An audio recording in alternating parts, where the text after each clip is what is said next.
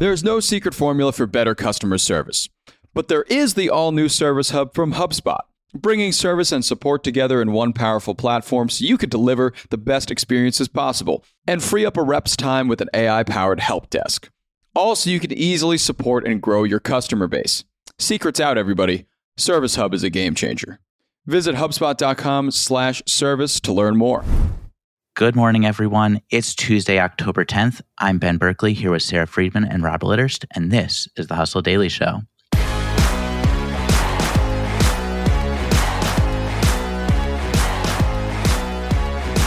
Today, we're going to talk about alternative investing platforms, which will help you own a piece of, well, just about everything.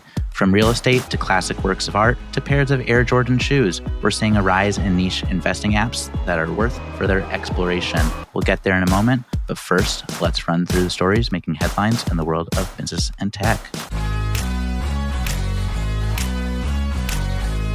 We have to start in Israel today. The story is unfortunately a familiar one, as conflict has kind of roiled that region throughout all of our lifespans. But we're watching an escalation in Gaza that may forever change global politics.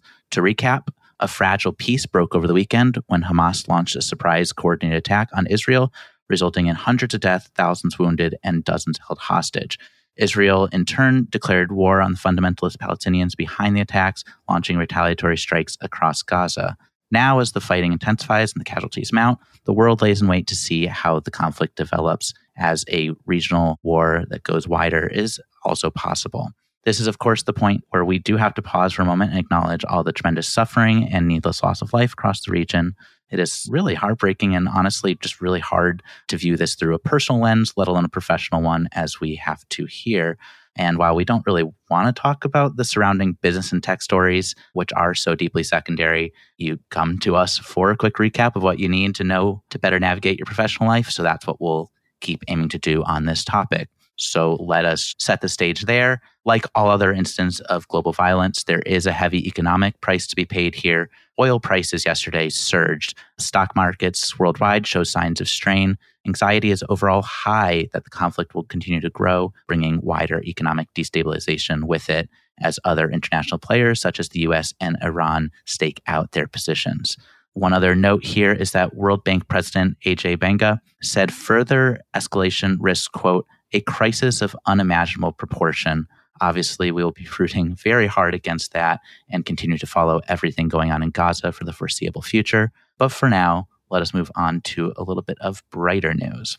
This year's Nobel Prizes have all been awarded after the committee reviewed 351 candidates. The final one announced yesterday was the Economics Prize, which went to Harvard professor Claudia Goldin for advancing global understanding of women's progress in the workforce. Just as a note, this is a pretty perfect career capstone for Goldin. She was a pioneering figure. She was the first woman to be offered tenure in the Harvard Economics Department, and now she becomes the first woman to win a solo Nobel in economics. Mack truck union workers went on strike after voting down a 5-year contract agreement. The UAW said 4,000 workers walked out, joining the picket lines that now exceed 30,000 auto workers across 22 states. Ridley Scott says his 4-hour and 10-minute cut of Napoleon, which is a story about the French leader starring Joaquin Phoenix, will drop on Apple TV Plus after a shorter theatrical release. If I were made King of Hollywood, I'd probably decree that no movies could exceed 2.5 hours. Sarah, Rob, what's your limit? I'm a 90-minute movie supporter. By the time the popcorn and the candy has run out and I want a bathroom break, it's 90 minutes is like the sweet spot for me. I couldn't agree more. These days, if you're going to make a 4-hour movie, just make a miniseries. Just literally do the Queen's Gambit thing. It will perform better and like more people will see it and like it. To me, this is like ignorant Hollywood hubris of a guy just wanting to make a really long movie just for the sake of making a really long movie. It's crazy. I will also note that with Apple bankrolling this and they continue to just try to throw big money after big names to try to get their service higher up the charts here, I don't know if this is going to do it, but I guess I wish them well. And also, I will not be watching. I feel like there's kind of like an optics play in it where just by signing this, to your point, Ben, they're in the good graces of some of like Hollywood's top power players. And it's like they'll choose Apple when they like put out their other thing that's not a 4-hour movie that nobody's going to watch, right? So it's like this is like the move before the move that will get them a lot more specials. Yeah, I mean, I think we should also acknowledge at this point that they are also this fall releasing Martin Scorsese's film, Killers of the Flower Moon, which is, I believe, just under 3.5 hours. Ugh. So Apple TV Plus, the place to go for exceedingly long and kind of maybe painfully long projects. Let's move on to one other story here before our top story, which is that Mars is rolling out Skittles Littles, a smaller version of its popular candy. How are we feeling about this? Necessary? Unnecessary? You know, this wouldn't make the cut for me for being necessary. I was no complaints before on the original size, but we like the creativity. I mean, all candy is good candy in my eyes. Who needs smaller Skittles? It's crazy. But I guess, you know, when you're a candy company and you need to find new ways to monetize around Halloween, you put out mini Skittles. And that's really where we are right now. Yeah, it seems like we're going to start seeing them rolling out in the next couple of weeks here. And then next year, it seems is going to be their like really big push on that. So this is inevitable. For now, let's move on to our top story, which is about alternative investing apps, which admittedly I knew very little about until getting an education from Sarah on the topic. So Sarah, I'm going to ask you to work your magic all over again and tell us, what are alternative investing apps and why are we talking about them today?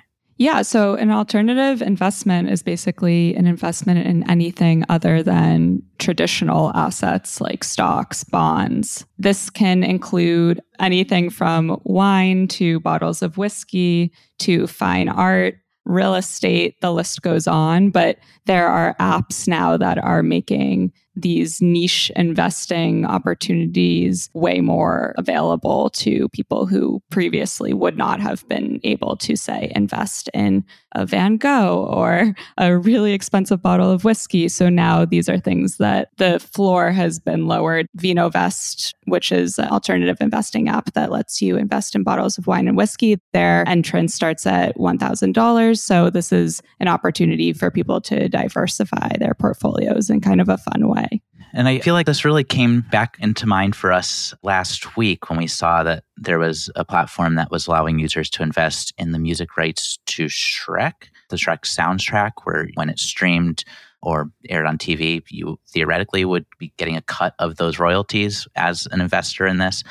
I mean, that's probably top of list for me as, you know, we're looking at other things like wine, whiskey, whatever. I'm all in on Shrek. But I'm curious, like, are these working for people generally?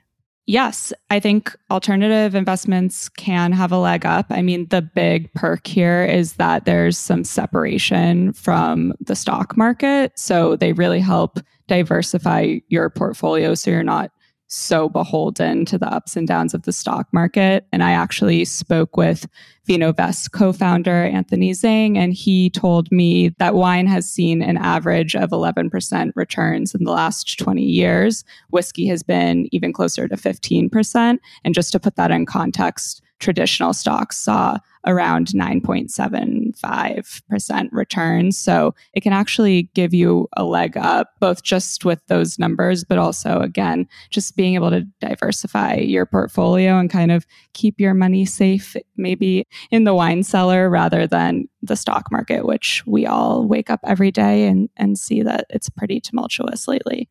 Yeah, I mean, I think the cool thing about all of these options too, like beyond giving alternatives to the stock market and bonds and traditional investments, I think one of the cool things about all of these platforms is it really democratizes access to all of these things. Like I think in the past, if you were to invest in wine, you would probably need to have a ton of money to go invest up front and like talk to a vineyard and get a look at like what's coming in the next season. Or if it's art, I mean, I think the bar is even higher. So the cool thing with this is it kind of allows anybody to get in. Given how the stock market's going lately, it does seem like these sorts of alternatives could be a really smart way to play it, and at least a good place to put a percentage of your money to take some pressure off of your stock market assets.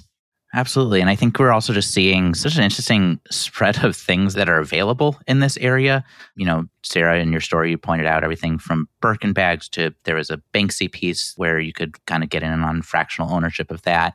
First edition Harry Potter books. There's just so many different really interesting opportunities in this space where you can also kind of merge your interests personally with your financial strategies. Totally.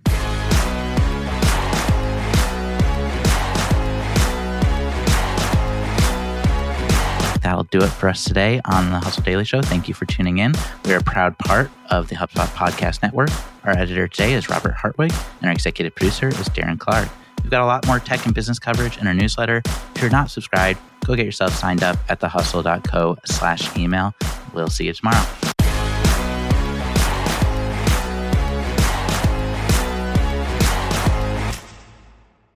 Hey, everybody, I got a great podcast to tell you about. It's called Truth, Lies, and Work, and it's brought to you by the HubSpot Podcast Network, the audio destination for business professionals. On this show, you can join husband and wife team Al and Leanne Elliott as they dispel myths, impart wisdom, and answer all your questions about finding, keeping, and motivating great people.